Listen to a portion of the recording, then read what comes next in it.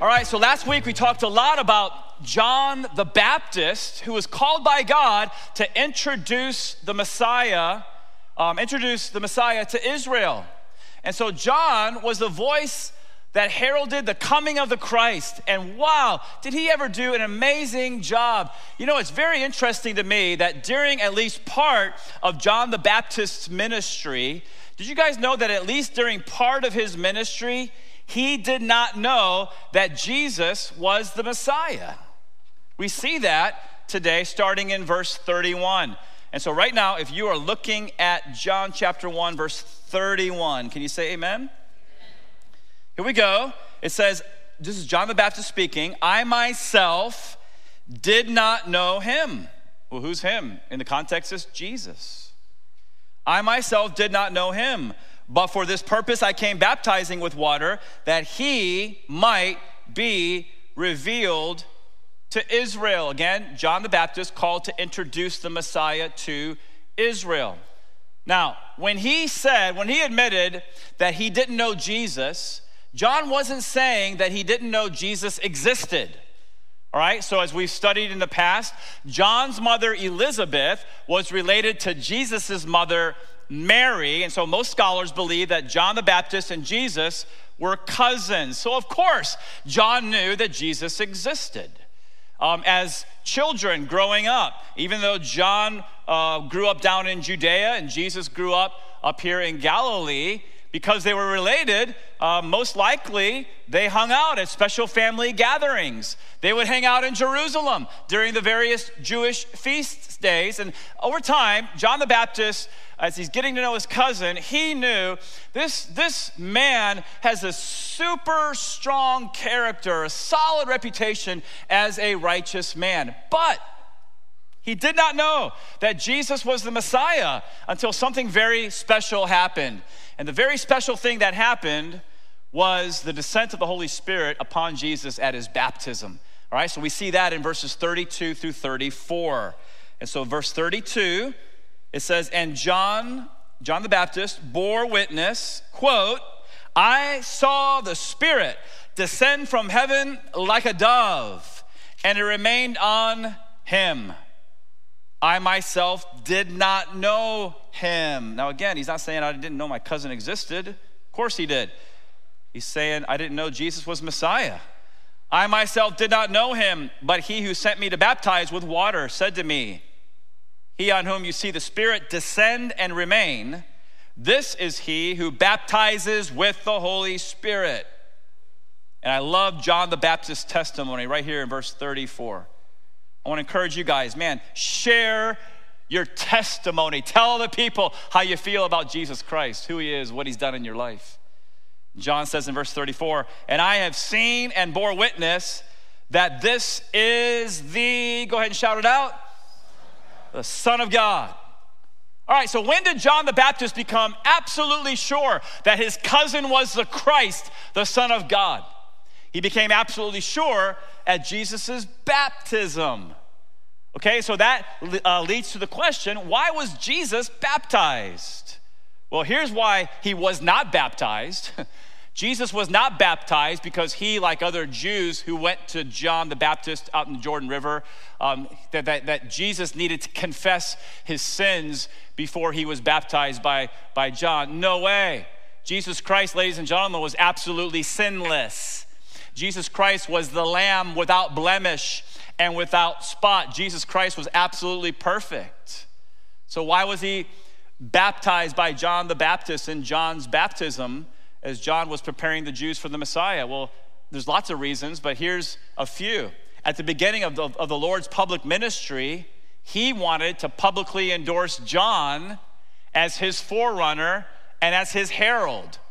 The religious establishment in Jerusalem, they were rejecting the ministry of John the Baptist. Jesus wants to take a public stand for his cousin. He's like, yes, this is the forerunner. And by the way, I'm the one that he's been preparing you for. And so another reason that Jesus was baptized was because he wanted there to be a public record that his baptism showed the triunity of God. And so we know that the synoptic gospels, Matthew, Mark, Luke, Later, they recorded the baptism of Jesus. This is what Matthew said, that when Jesus was baptized, immediately he went up from the water. And behold, the heavens were opened to him, and he saw the Spirit of God descending like a dove and coming to rest on him. And behold, a voice from heaven said, "This is my beloved Son, with whom I am well pleased."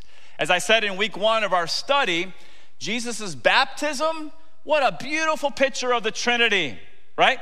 The Father speaking from heaven, "This is my Son in whom I'm well pleased, my beloved Son in whom I'm well pleased." The Son coming up out of the water, and the Spirit like a dove descending and remaining on our Lord Jesus Christ, showing us, this is just one of the passages, but showing us that there is one God. Can you guys please say one God? So important. One God, eternally existent in 3 persons, the Father, the Son, and the Holy Spirit. And so it was at Jesus' baptism that John the Baptist knew for sure that his cousin was the Christ, the Son of the living God. And Matthew tells us that after his baptism, what happened? After his baptism, the Spirit of God led Jesus out into the wilderness to be tempted by the devil for 40 days and 40 nights. And so Jesus, tempted by Satan, after 40 days and 40 nights, what happens is that he emerges from the wilderness victorious over the enemy. Listen, if you're a born-again Christian, you need to know that the same power that raised Jesus Christ from the dead lives inside of you, and that power can help you overcome the enemy. That power can help you overcome temptation in your life. That power can help you live a victorious Christian life. And so, he emerges from the wilderness, Jesus does, victorious over the enemy, and that's when he returns to the Jordan River, and that's when John the Baptist, as we saw last week, points at Jesus and says, "Behold, the Lamb of God who takes away the sin of the world." And so, Jesus Christ baptized, Jesus Christ goes out into the wilderness for about 6 weeks or so, then he comes back to the Jordan River, and that's when John points at him and says, "Behold, the Lamb of God who takes away the sin of the world." Now, that's amazing to me. I mentioned it once or twice already in other sermons, but I believe personally that John the Baptist has been having his devotions in Isaiah 53. If you have no idea what I'm talking about, listen, you've got to go back later today to the Old Testament, 700 years before Christ, read Isaiah 53, because even though it's in the Old Testament, Isaiah 53 is all about Jesus Christ. Amazing, detailed prophecy about his life, his suffering, his death, his resurrection in the Old Testament, showing that he's a lamb in Isaiah 53. And so John the Baptist, "Behold, the Lamb of God." He's so impacted by this truth that the next day he proclaimed it again. Please look at verse 35 now. Verse 35, it says that the next day, again, John was standing with 2 of his disciples. And he looked at Jesus as he walked by, and he said, "Behold, the Lamb of God." There it is again. Now you need to know that in John chapter 3, verse 26, John the Baptist is called rabbi or teacher. What does that mean? That means that just like every other rabbi, John the Baptist had disciples, guys who followed him. But here's what I love about John, is that as soon as he was sure that Jesus is the Messiah, do you know what John told his disciples? Follow him. Follow him. And so the 2 disciples of John in our text, we see are number 1, Andrew. Who's Andrew? Andrew was the brother of Simon Peter. Everybody knows Simon Peter, right? Okay, so he's one of them. But who's the other one? Well, I'm convinced 100%, and all the scholars that I read this week are convinced 100%, that the other disciple is John, the apostle, the one who authors the gospel that we're reading, giving us an eyewitness account of what's happening at this time. And so Andrew, brother of Simon Peter, and John, the author of the gospel that we're studying, and brother of James, who's martyred by Herod later on in the book of Acts, I think Acts chapter 12. These two guys, I don't know if you ever knew this, but the author of this gospel at one time when he was a young man was a disciple of John the Baptist. And so a beautiful story here. John the Baptist looks at his two disciples and he says, hey, Andrew, hey, John, you see him? That's the Lamb of God. And how did Andrew and John respond? Please look at verse 37 now. Verse 37, it says that the two disciples heard him say this, and they followed John the Baptist. They kept following John the Baptist. Is that what it says? No. Who did they follow? Shout out his name, please. Jesus. Jesus. And so when John the Baptist saw Andrew and John leave him and begin to follow Jesus, did John the Baptist say, hey, wait a minute, guys, what are you doing? I thought I was your leader. Did he say that? Did John the Baptist become envious? Did John the Baptist become jealous? No, of course not. He did not respond that way. Why? Because John the Baptist knew that it wasn't about John the Baptist, it's about Jesus Christ. That's his mentality. That's his humility. In fact, later on, John the Baptist would say this, classic verse, he must increase, but I must do what? Decrease. Ladies and gentlemen, when John the Baptist saw Andrew and John leave him and follow Jesus, he knew, I have accomplished the goal of my life. What goal is that? The goal is not building an ego-driven ministry where everything revolves around you. That's not the goal. It's the goal of pointing people to Jesus Christ. That's the goal. It's the goal of John decreasing and Jesus Christ increasing. And that needs to be the goal of every pastor. That needs to be the goal of every missionary. That needs to be the goal of every school administrator and Christian school teacher and every Christian leader. Never to point people to us, always to point people to Jesus Christ. That's what we're called to do. And if you haven't noticed yet, if you're visiting Calvary, we make a big deal about Jesus Christ. We're not embarrassed. We're not ashamed. Why? Because we know that only Jesus Christ can change your life. And when we make a big deal about Jesus, what does that mean? He increases, we decrease. It's not about us, it's about him. I love John the Baptist. No wonder Jesus said he was so great. And so the two men who were following the Lord at a distance, Andrew and John, the author of the gospel, I don't know if they were 30 yards behind Jesus, 50 yards, 100 yards, I don't know. But I know that they were in awe of the man, capital M, who's walking in front of them. And I wonder if Andrew said to John, John, did you hear John the Baptist yesterday? He said that he's the Lamb of God. And John maybe said, yeah.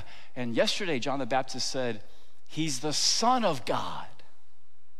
And as they're walking and as they're in awe at a distance, all of a sudden, shock, Jesus turns around and looks at them and says, what are you seeking? And they're probably like, he's talking to us, right? Look at verse 38. It says, Jesus turned and saw them following, and he said to them, what are you seeking? And they said to him, Rabbi, which means teacher, where are you staying? All right, so John and Andrew, they knew the magnitude of the moment. They knew how important this man was. And so they didn't want some little short conversation on the side of the road. No, they wanted extended time with the Lord in order to get to know him, in order to ask him 1,000 different questions. Jesus says, what are you seeking? And they're like, can we just come over? Where are you staying? And Jesus replies in verse 39 now, he said to them, come and you will see. So they came and saw where he was staying, and they stayed with him that day, for it was about the 10th hour. Now, When exactly the disciples actually, quote unquote, got saved is a topic for another sermon. But here's what you need to know, that John, the author of this gospel, when he meets Jesus Christ, that so impacted his life, he remembered the exact hour. He says it's the 10th hour. Okay, so what does that mean? Well, according to Roman time, a new day starts at 12 a.m., so the 10th hour would have been 10 a.m. But according to Jewish time, a new day starts at 6 a.m., so the 10th hour would have been 4 p.m. And so was it 4 p.m. or was it 10 a.m.? Well, John, later in the gospel, uses Jewish time. And so if he uses Jewish time later in the gospel, there's no reason for us to think that he's using Roman time right now. And so what makes the most sense is that they arrived at the place where Jesus was staying at 4 p.m., thereabouts. Now, after they asked him where he was staying, look at it again in verse 39. Jesus says, quote, "Come and you will see." I love that. Come and you will see. Did you guys know that invitation from Jesus has gone out to so many people who are curious about him? Listen, if you're in this room or you're watching online right now or listening later on a podcast and you're curious about who Jesus is or what he's like, if you're wondering what is the big deal about this Jesus, why are they making such a big deal about him? I want you right now to hear Jesus give you the same invitation that he gave Andrew and John. Listen to Jesus say to you, "Come and you will see." I believe, in fact, I dare you. In fact, I D-dog double dare you. If you're curious about Jesus, take him up on his offer. Go check him out. Here's what Lee Strobel did, the committed atheist who was a writer for the Chicago Tribune. When his wife went to church and turned to Jesus Christ and became a Christian, he got annoyed that his wife's now a Christian. He's like, I didn't sign up for this. And so I'm gonna go disprove Jesus. And Lee Strobel, he went out to disprove Jesus. And by the end of all of it, that committed atheist became a lifelong follower of Jesus Christ. Yeah. He read a book, you ought to read it. It's called The Case for Christ. Lee Strobel tasted and saw that the Lord is good. Didn't David say something about that? Yeah, David said, and we quote from Psalm 34:8, "Oh, taste and see that the Lord is," shout out the word, good. Blessed is the man who trusts in him. And so if you'll take up Jesus' offer to come and see, I believe you're gonna be blown away by how good he is. And if you hear and understand the gospel of grace and you turn to Jesus Christ in genuine repentance and faith, trusting him as the Savior and Lord of your life, he will, according to John 1:12, make you a child of God. And that'll really rock your world. But the ball's in your court. It is your choice. And I hope you choose Jesus. And so after spending time with the Lord, Andrew and John, right, they're impacted to the core of their being. All right, so think about this with me. This is just logic. Whenever you're impacted by something or someone, what do? Here's what I do. I tell other people. And that's exactly what Andrew and John did in verses 40 through 42. Go ahead and look at it with me. It says that one of the two who heard John speak and followed Jesus was Andrew, Simon Peter's brother.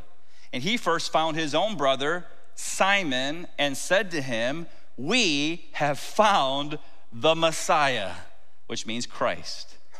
And he, Andrew, brought him, Simon, to Jesus. And Jesus looked at him. I love this. This is Peter meeting Jesus right here. And Jesus looked at him and said, quote, "You are Simon, the son of John. You shall be called Cephas," which means Peter.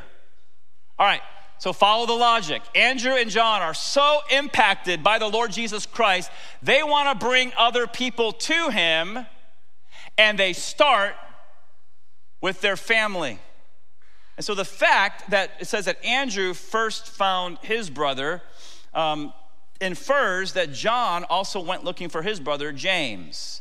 And so what happened was that Andrew first found Simon Peter, his brother, and then later on, John finds James, but both Andrew and John bring their brothers to the Lord Jesus Christ.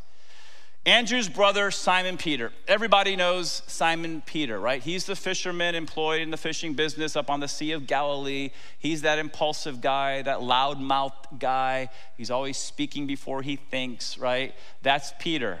And even though, here's what we see in the text is that apparently he's not up on the Sea of Galilee fishing right now in our Bibles. Right now, he is apparently in Jerusalem. Okay, and I can see Andrew texting his brother Peter. He's like, bro, you are not gonna believe who John and I just met. Where are you? Let's meet up. And so Peter goes and finds his brother Andrew. And ladies and gentlemen, when Peter approaches Andrew, Andrew did not say, hey, guess what? We found the Messiah. No, no way. Listen, when you meet Jesus, he impacts your life. And so Andrew looks at Peter and says, we found the Messiah. And what does he do? He introduces Peter to Jesus. I like what David Guzik said about all this. This is so good. By the way, if you're looking for a commentator who's really solid, I highly recommend David Guzik's commentary at Blue Letter Bible or Enduring Word. But he says, quote, through the centuries, this is how most people come to faith in Jesus Christ. A Peter has an Andrew who introduces him to Jesus. And this is natural because it is the nature of Christian experience that those who enjoy the experience desire to share their experience with other people. Here's what I know, that if you have tasted and seen that the Lord is good, I know this for a fact. You want the people that you love to experience what you have experienced. All right, so here's the big part of the message right here, right now. Why don't you introduce someone to Jesus this week? Why don't you be an Andrew this week? Why don't you bring someone to Jesus this week? You say, man, Pastor, you're putting pressures on us. I can't save anybody. You're right. You can't save anybody. No one's asking you to save anybody. How many of you guys know all we do is bring people to Jesus? Jesus does the saving. There's no pressure. Paul said, I planted, Apollos watered, but God gives the increase. It's the Holy Spirit of God who regenerates people as they turn to Christ in repentance and faith. And so I don't want you to feel pressure when you evangelize, but I do feel like, man, in 2022, Calvary Port St. Lucie, we need to step it up when it comes to evangelism. And here's why. One of the guys I look up to a lot is Greg Laurie. He's a Calvary Chapel pastor and evangelist. And he said this. He said that the church that doesn't evangelize will fossilize. I don't want to pastor a dead church, right? And so we need to be telling others about the Lord. And here's what's exciting, that if the person you introduce to Christ does in fact get saved, who knows what in the world the Lord's going to do in their life? How many of you guys have ever heard of a guy named Edward Kimball? Let me see your hands if you've ever heard of Edward Kimball. Yeah, just a few. Every service is the same.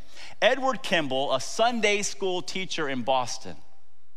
He had no idea that when he went down to the local shoe store and went to the back stock room and found the 17-year-old young man named D.L. Moody and witnessed to him, Edward Kimball had no idea that the Lord would save D.L. Moody and then use D.L. Moody to share Christ listen, with 2 continents, multiplied millions of people in America and in England and other countries in Europe. Edward Kimball had no idea what God would do, and God did it. And we thank God for the ministry of D.L. Moody. And not only that, but an unknown layman on a cold Sunday morning in 1850 in Colchester, England, an unknown layman shows up to church, and the pastor couldn't make it to church because of the snowstorm. And so the unknown layman fills in and does what I'm doing right now for the no-show pastor. That unknown layman had no idea that one of the handful of people sitting in the pew in front of him was a 15-year-old named Charles Haddon Spurgeon. And the unknown layman had no idea that God would save Spurgeon that day and make Spurgeon the most influential pastor in the entire 19th century. And then use his sermons and his messages to impact millions and millions of lives, even up to our day. And listen, I highly recommend Charles Haddon Spurgeon for your reading. He's all over the internet. And we thank God for his ministry.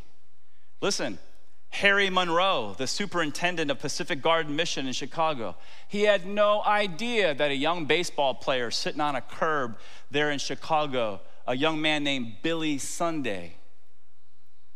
And all Harry Monroe did is he invited him. He said, hey, would you come down to one of the church meetings at the mission? How hard is that? And he had no idea that God would get a hold of his heart and God would save Billy Sunday, and that God would use Billy Sunday, get this, to preach to approximately 100 million people in the early 20th century. And whether you agree with everything he said or not, we thank God for the ministry of Billy Sunday. And so Andrew, in our text, listen, he has no idea as he's, hey, Pete, come on. I got somebody I want you to meet. He has no idea that Jesus is going to change his brother's name and change his life and eventually impact billions of people through Simon Peter for the last 2,000 years. Listen, we never know what in the world God is going to do in the life of somebody. And we know that in Peter, he changed his name from Simon to Peter. The name Peter means the rock. And eventually, what does the Lord do? He turns the loudmouth, impulsive fisherman into a guy with strong character who later in the New Testament, the Lord uses him to speak and to preach and to share Christ with not just Jews, but Samaritans and also Gentiles. You never know what God's gonna do. So here's my point. I know I've spent a lot of time on this, but it's important. If you have been impacted by the Lord, why don't you introduce somebody to him? Because you never know. You might lead the next Billy Graham to the Lord. You never know. And listen, whoever that person is that you introduce to Jesus, whether they become famous or not, how many of you guys know that every single person is precious in the eyes of God? Every single person. People need the Lord. And so now we go to verse 43. It's our last verse, but we're going to spend some time on this. I want you guys to stay with me all the way to the end, okay? If you're looking at verse 43, can you say amen? All right, so the next day, Jesus decided to go to Galilee. He's going back home where he grew up in the Galilee. And he found Philip. He found Philip. And he said to him, and I want you guys to shout out the next two words. Follow me. Follow me. Now, at that moment, Peter had no idea what that meant. The others had no idea what that meant. But what we're gonna do is we're gonna find out what that means for the rest of our time together this morning. And so what does it mean to follow Jesus? And later in the Gospels, the Lord tells us, very, very important verse in Mark 8:34, and I encourage you later on this week to read the whole chapter so you get the whole context. But Jesus said this, if anyone would come after me, let him deny himself. So I want everybody to shout out, deny yourself. And take up your cross. So please say, take up my cross. and follow me. Please say, follow Jesus. All right, so stay with me here. When somebody experiences a genuine conversion, so they're going their own way, they're doing their own thing, right? And all of a sudden they hear the truth about Jesus. The Lord is calling them. The Lord is wooing them. And what do? They turn from their sin and they turn to Jesus Christ, who died on the cross in their place and rose again the third day. They turn to Jesus in genuine repentance and faith and become a child of God. Listen, when that happens, when somebody experiences a genuine conversion, they're going to have a desire to then follow Jesus. So what does that involve? Well, first of all, if you're taking notes, it involves a denial of self. And so what did Jesus mean by this concept of denial? I think at least part of what he meant was that we have to deny our sin nature that we received from Adam. If you're new to Christ or new to the Bible or new to church, you need to know that all people were born with a sin nature which is marked by selfishness. We are not, good people. I can't say it any clearer than that. The Bible says there's none righteous, no, not one. Okay, so if you're struggling with what I'm saying right now, because I know often the culture has a different message, just think about this. What does a baby do when a baby's hungry? Yeah, screams. What does a toddler do when that toddler doesn't get their own way? Yeah, they scream, they yell, they stomp their feet, they hit other people. All right, here's my question. Who taught those little kids to do that? Nobody. You know why? Because, ladies and gentlemen, when it comes to screaming, when it comes to hitting, when it comes to telling lies, when it comes to disobeying, all those things come naturally. Why? Because we inherited a sin nature from the first man, Adam. That's why. It's a fact, it's a doctrine in the New Testament, and it's a fact of life. You see it all around. But parents do have to teach their kids, right, to be nice and to keep their hands to themselves and obey. Why? Those things don't come naturally. And so we're all born with a sin nature. We all carry that sin nature into our adulthood. And if you're listening to me right now, say amen here. This is a very important statement. The only way a believer can consistently and successfully deny their sin nature is through the grace and power of the Holy Spirit of God. It's the Holy Spirit of God, the power of the Holy Spirit. This is how we get victory over our sin nature. How many of you guys are glad that when Jesus Christ went up, the Spirit of God came down? I'm so happy about that. I'm so glad about that. And so it's with the Holy Spirit's enablement that we can deny our selfishness, right? It's through the Holy Spirit's enablement as I surrender, right, to Him. He gives us the power, right, to understand that life is not all about me, myself, and I. Life is all about the King of Kings and the Lord of Lords. It's all about Jesus and serving Him and serving other people. Life is all about seeking first the kingdom of God and His righteousness. And when we do that, God says, hey, I'll take care of you. I'll meet your needs. All these things I'll bless you with. God can do that work in our hearts. He can deliver us, and He can give us victory over our selfishness. He can give us victory over our self-will, where we come to the place where we understand and we think and we believe, it's not about what I want anymore. It's about what the Lord wants in my life. And so, I'll say it again. When somebody experiences a genuine conversion, turning to Jesus Christ in repentance and faith, man, they have a desire to follow Jesus Christ. So what does that involve? All right, so if anyone would come after me, let him deny himself and take up his cross. Okay, so secondly, if you're taking notes, we're talking about taking up our cross. Now, when Jesus spoke about taking up your cross, this is one of those misinterpreted verses. A lot of people mess this up. he was not talking about you just got to accept the burdens of life, right? So you hear people say, a wife may say, yeah, my husband's my cross. Oh, he's so insensitive sometimes, but Jesus called me to bear my cross, and so I'm just gonna do it. Or the husband who says, yeah, my wife's my cross. Now, not my wife, okay? I'm not saying that at all. So don't even let Stacy know anything about what I'm saying right now. But the other guy who says, my wife's my cross, she's so nagging, right? Nag, but the Lord called me to bear my cross, and so I'm gonna do it. Or a young couple, our in-laws, oh man, they're our cross, they're always meddling, or someone has a hard job. Oh, my job, it's so hard, but Jesus said, bear your cross. Listen, all that stuff could be true, but Jesus is not talking about that right here. You got to keep these verses in their cultural context. He's speaking to Jews in the first century, and every single Jew that hears Jesus say to take up your cross, they all knew what he meant because crucifixions were so prevalent in that day. The Romans crucified many Jews. Sometimes they would line the streets with crosses. So everybody knew when Jesus talked about the cross, he's talking about an instrument of rejection and suffering and death.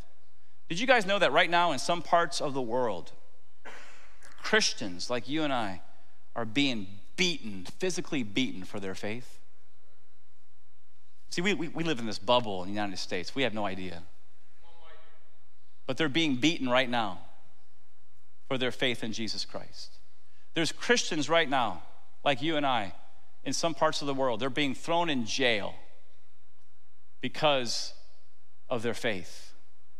There's Christians who are being killed right now, this year, this month, this week. They're being killed for their faith. I read an article recently from Christian Post, and they said that approximately in the last 10 years, so that would be 2012 to 2022, that in the last 10 years, approximately 900,000 Christians were martyred for their faith. And that number, they said, is going to increase.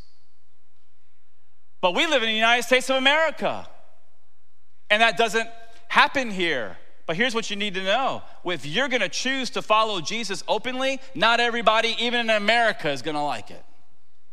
And there's gonna be people in your life, I'm talking about if you go public with your faith, there's gonna be people in your life who are gonna ridicule you, they're gonna avoid you, they're gonna start gossiping about you behind your back. And when that happens, not if, but when that happens, the question is, will you still openly follow Jesus Christ, or are you gonna tone down your testimony so that you can fit in, so that you can be accepted? Ladies and gentlemen, we need disciples. We need people who are gonna live openly for the Lord and just let the chips fall. That's what we need, salt and light in our community. And so as disciples, we gotta be willing to follow Jesus even if it causes suffering and rejection in our lives. I'm gonna say it again. If someone experiences a genuine conversion to Jesus Christ, turning to him in repentance and faith, becoming a child of God, they're gonna have a desire to follow Jesus. All right, so what does that entail? Jesus said, if anyone would come after me, let him deny himself, take up his cross, and follow me. And so thirdly, lastly, if you're taking notes, we're talking about following Jesus. What does that mean? Well, at least part of it means obeying his teachings. So stay with me all the way to the end here, all right? Some people say with their lips, I'm a Christian, but you cannot tell by their lives because they're not following the teachings of Jesus Christ. And so my thought is, can we please be different here at Calvary? Can we actually follow Jesus by following his teachings? Wouldn't that be amazing? Wouldn't that be wonderful? And you know a good place for you to start? The Sermon on the Mount. Matthew, if you have a red letter edition, it's all red letters, right? Matthew 5, 6, and 7, the teachings of Jesus Christ. What is Jesus in the greatest sermon ever preached? what does Jesus lay out for us? He lays out a lifestyle of good works. And I don't want to be misunderstood, so if you're listening, say amen here.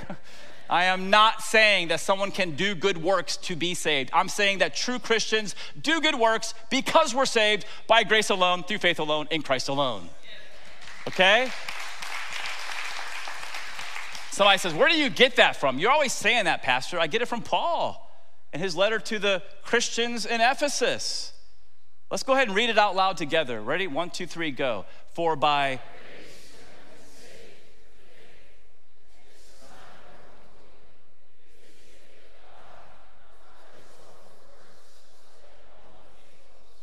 So this is where we get it. The pastors at Calvary, we're saved by grace alone, through faith alone, in Christ alone. Praise God, right? And so we become the children of God through repentance and faith. And you guys have heard me say it 1,000 times. I'm not going to repreach it, but it's two sides of the same coin, repentance and faith. We become children of God. Okay, then what? Well, the very next verse. Count of 3, go ahead and read it like you mean it. 1, 2, 3, go.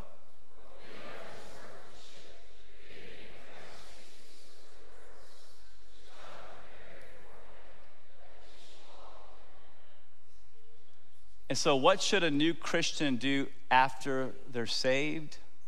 The first step of obedience, follow the Lord in believer's baptism. And then start following Jesus as his disciple, realizing that we're his workmanship created in Christ Jesus for good works that God prepared beforehand that we should walk in them.